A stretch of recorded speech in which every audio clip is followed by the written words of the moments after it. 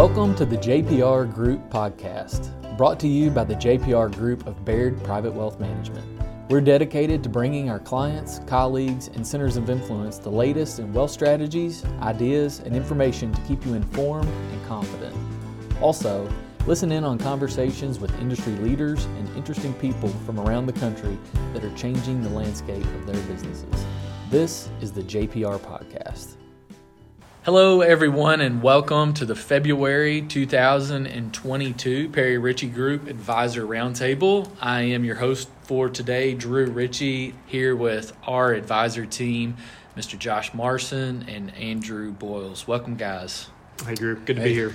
So we are right in the middle of what we call the heart of our review season. We have a lot of reviews in the first quarter with clients. We're reaching out and having a lot of conversations with clients, reviewing the past year, reviewing the upcoming year, going through planning and really digging into what changes we need to make as a result of what's happened and planning that clients have going forward. But we've all been having lots of conversations in our review meetings around what's been a pretty up and down start to 2022. So we're going to unpack that, talk about some of the conversations we've had with clients, conversations around being proactive, and what we can do right now to navigate the current environment. But we're going to start off with a little bit of tax updates from Andrew. Andrew, what do you got for us? Thanks, Drew. Yeah, so this is the time of the year where clients are starting to get, their tax documents, starting to get all that together in preparation for tax day. So just as a quick reminder, this year tax day is actually Monday, April 18th. So that Friday, April 15th, is actually a federal holiday. So the deadline was pushed out to the following Monday. So this time of the year, a few questions that we get. The first one is for traditional IRA or Roth IRA account owners. You actually have until the tax filing deadline or your filing to make IRA contributions for 2021. So you do still have a little bit of time to make those contributions. Just as a quick reminder, if you're under 50, the limit for 2021 was $6,000 per person. And if you're over 50, that number was $7,000 that you could contribute. A little more specifically, SEP IRA owners or self-employed individuals that have a SEP IRA, same thing, you have up until your tax filing to make those contributions. And the maximum amount that you can contribute is actually based off of your income for the year. So that maximum number is actually going to be given to you by your accountant or CPA. So be sure if you're self-employed and you have a SEP IRA that you talk with your CPA about what that number is so that you can decide if and how much you contribute there. So on that note, again, as we said, you're going to be meeting with your CPA, getting your taxes done. So now is a good time to, revisit, some pretty standard or basic questions. Just like we here have, annual reviews with clients, as a checkup. When you're getting your taxes done, it's a good time to just reevaluate some things. So, if you're retired, or even if you're working, it'd be a good time to reevaluate your tax withholdings. So, if there's a large payment that you have to make or a large refund, that would be a good discussion to have with your CPA to get that more in line. And for those clients that are over 65, checking with your CPA or your accountant on where your income falls with the Medicare, the IRMA brackets. So that is something that we're talking about with our retired clients, that your income can have an effect on your Medicare premiums. And we have the ability to do a tax analysis here internally with a copy of your tax return. But that's something that your CPA can also provide some insight on as it relates to that. So let me make just a point here, and this may impact a couple of the listeners. It's fascinating to know if you're not receiving Social Security, you should know that Social Security had a fairly large inflation adjustment this year. Very good thing. The government kind of touted that as we're giving a cost of living COLA adjustment for Social Security.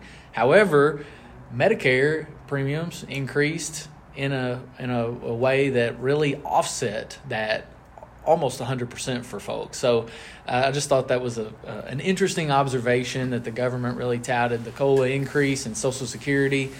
Didn't really mention the Medicare premium increase, so most people got a reduction in their amount of Social Security this year, all the while the government's touting this COLA adjustment.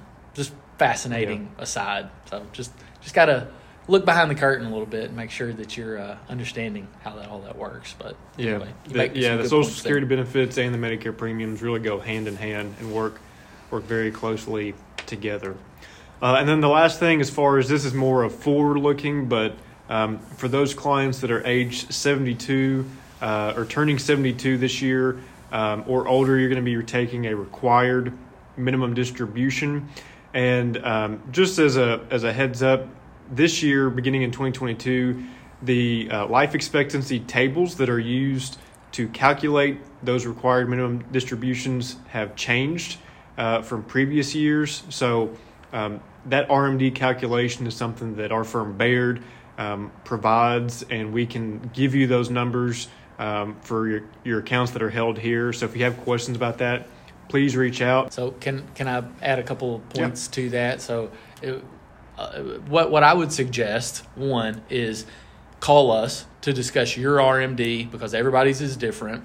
If you do have accounts that are not held with us, and you're not getting the RMD calculated by a bank or some institution, just be sure that you're monitoring that yourself and that you're working with them on those.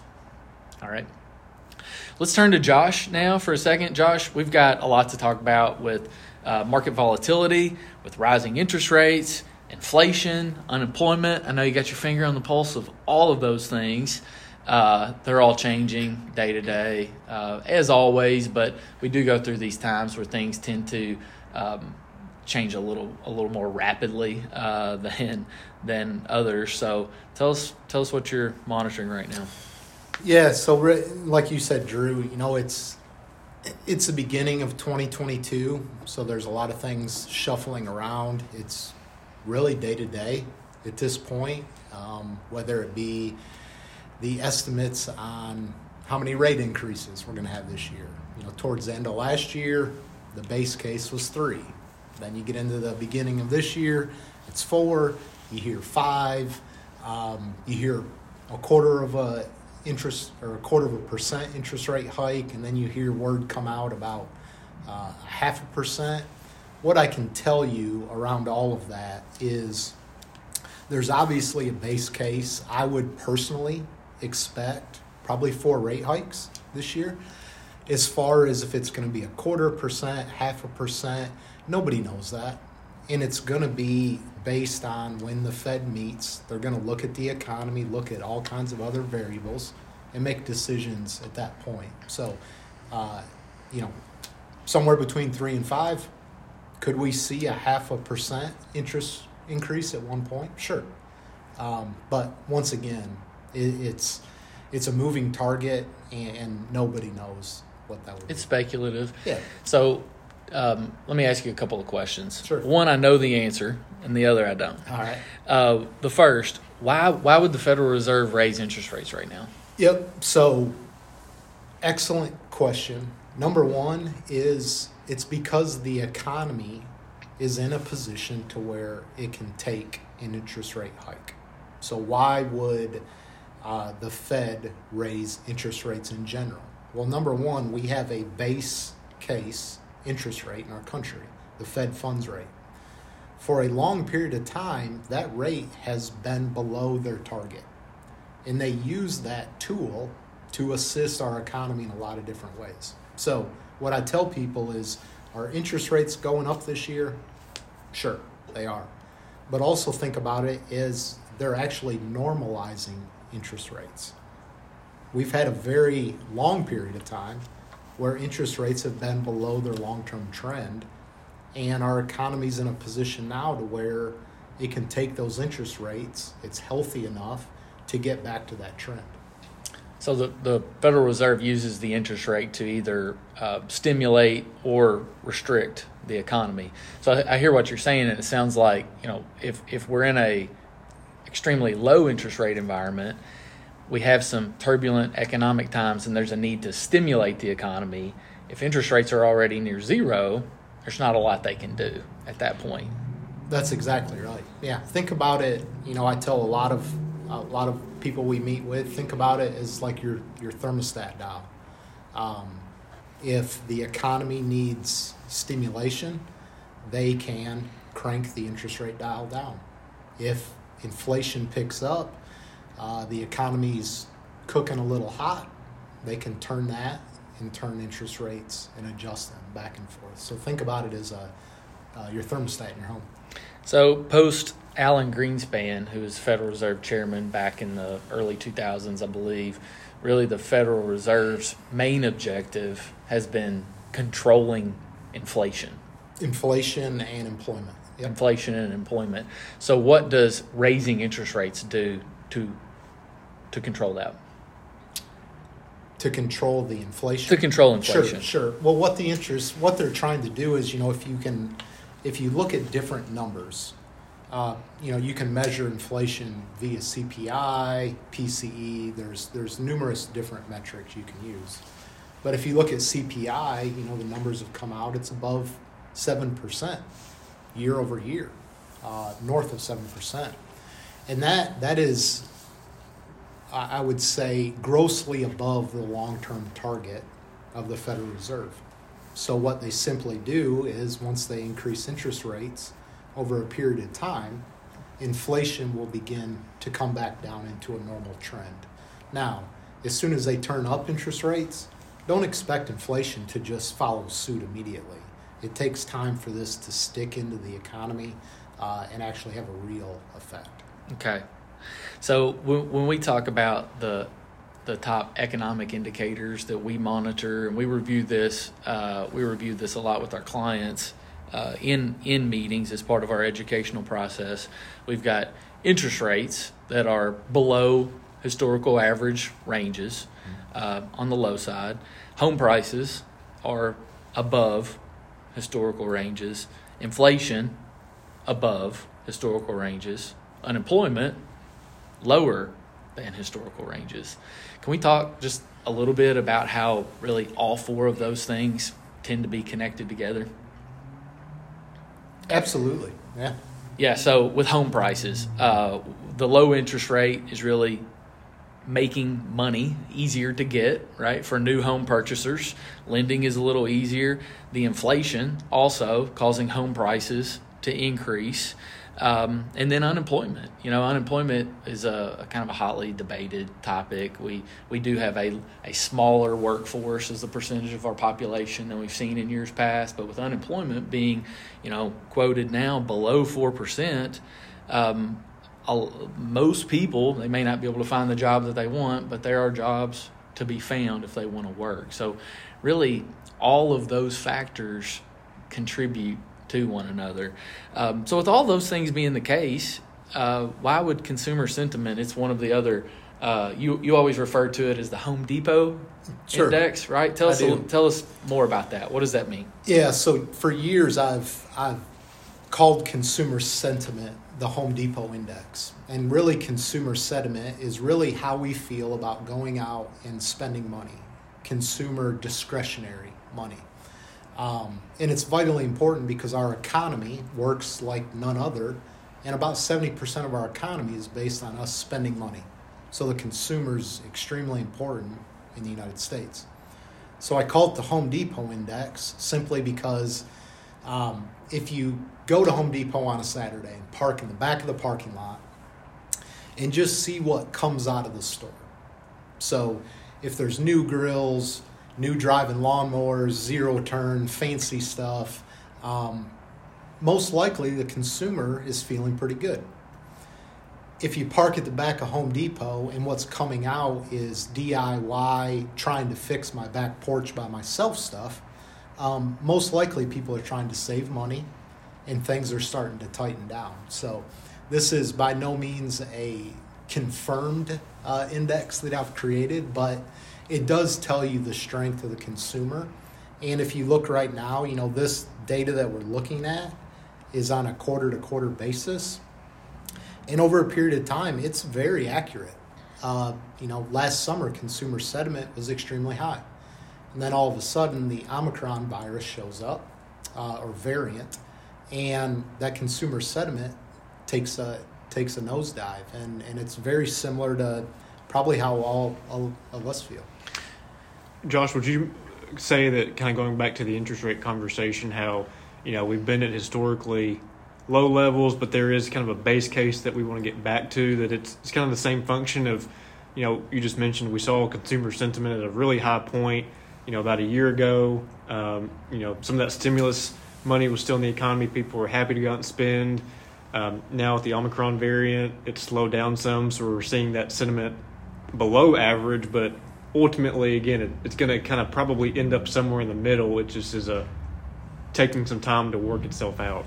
Yeah, I mean, in what we do for a living, it's called reversion to the mean. And yeah, it's going to be high, it's going to be low. Over a period of time, the economy will be able to take the interest rate increases. Wage growth, we've seen a little bit of wage growth. Unemployment's low. So the economy will adjust. It's a shock initially. You can see it in the markets. The markets don't like it in the short term. But over a period of time, I would say the economy's healthy enough to take it. Understand that you're normalizing rates. And there's a lot of data out there after interest rate increases.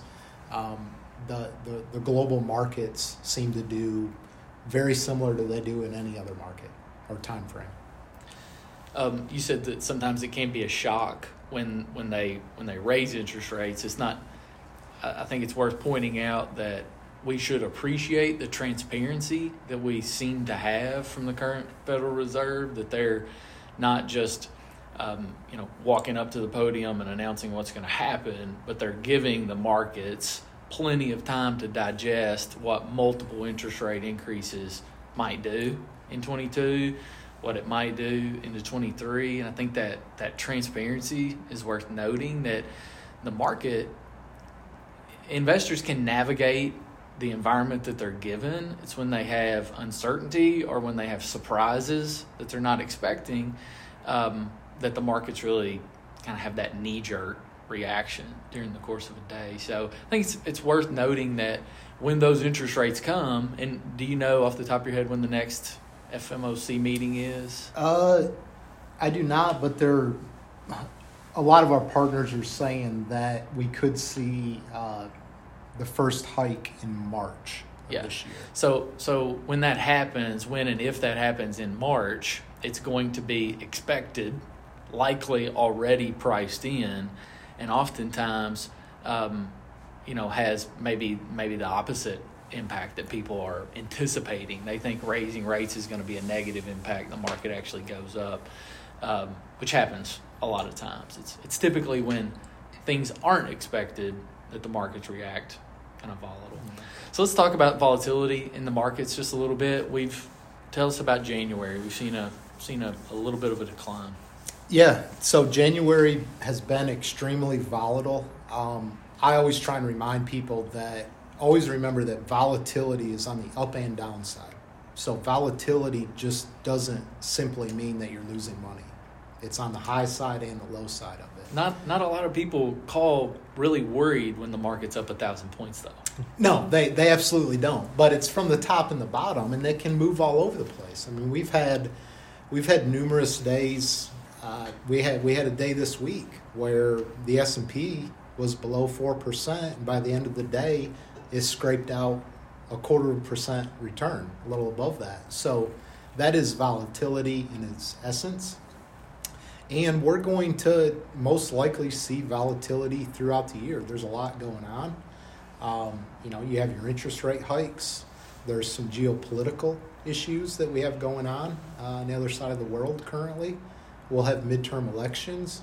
These are all things that typically create short-term volatility. So it shouldn't be of a big surprise. So when we have volatility, market corrections, declines, pullbacks, however people want to define those, what can we do as investors to be proactive or to navigate that? Sure. So the first thing I'd tell people is that understanding that volatility is part of the game that we're playing. So it's been hard to believe, but over the last 3 years, we've almost started to think that the markets simply just go up. And that's by no means the case. But as we go through this year, once again, we're going to see volatility. Understand that many times individuals say, if the market's down a few points that day, they'll say, well, what should we be doing? And 99% of the time I say, absolutely nothing. You're globally diversified. You're covering all your asset classes. Portfolios, if they're built correctly, are built for long-term periods, numerous business cycles. They're not built for 2 or 3 months. So, one other thing that you can be doing or looking at is opportunities for tax loss selling. So that's a topic that we've talked about quite a bit, and there's a bit of a misconception around it in that a lot of outlets will talk pretty heavily about it the last 2 months of the year as this last ditch effort to save some on taxes before the year's up. But really it's more of being aware of opportunities throughout the year, because ultimately if you're selling something at a loss, the market has to be down, generally speaking, for that position to be at a loss. So that's something that internally we try to keep our eyes on, where when we see volatility to the downside, and there's positions that we can capture the loss and work with that. Again, that's something that really is more throughout the year as the opportunity presents itself, more so than just, hey, in November and December, let's just take a quick glance and see if there's anything. So that's one other thing that investors can be thinking about. There's not always opportunities to do that based on your specific holdings, but it's something to at least look at. It's a good point. And what I've been talking with clients about this last few weeks a lot is using it as an opportunity to rebalance their portfolio if they need to. The markets have been very positive for 19, 20, 21. We haven't had a negative year on the U.S. markets since 2018. And because of that, a lot of our clients have ticked up a notch or two on their level of risk in their portfolio. So I've been going in and looking at here's where your allocation was a year ago, here's where it is today. At what point do we want to rebalance and de-risk or take a little bit of that risk off the table? It's a tough conversation because fixed income is not a good place to reallocate a lot of assets to based on rising interest rates. So, we've been talking about some other ways of diversifying. But, yeah, so I would say cash planning ahead for your distributions, looking at tax loss selling opportunities, and making sure that the risk that they have in their portfolio is really where it needs to be. The last thing that I would like for us to just touch on today, unless you all have anything else you want to discuss, is just the kind of the performance in the markets from last year. A lot of our clients are more conservative. Their equity allocations tend to be a little more value or dividend equity type bias as opposed to growth type stocks, tech stocks, and speculative things. Josh, what's been the performance breakdown between? Our advisor team knows it's not enough to just say the U.S. market's up X percent. What pockets within the market are really seeing the performance right now? Yeah, so year to date, we're through the first month of the year. Growth stocks and more specifically tech stocks have got hit pretty hard year to date. Value companies have held up, I would say, better year to date. They're still down, but with a total market down, it's hard for them to be pushing a positive return. But like I said, growth stocks are down pretty good. Small cap is down, at a reasonable level. Mid cap. Some of the sectors that have done well, energy is doing very well this year. It's, go look at the price of crude. That'll tell you how energy is doing. Materials are doing well. But yeah, growth to value, values held up a little better than growth. Which is a bit of the opposite from 2020. Yeah, very big difference. But right back to what you said earlier, reversion to the mean, meaning things go back to the average. Yep. Right. That's really what we're seeing now. That level out. We are, yeah. I mean, the way that I think about it is growth probably gave you more than you deserved last year, but you'll take it.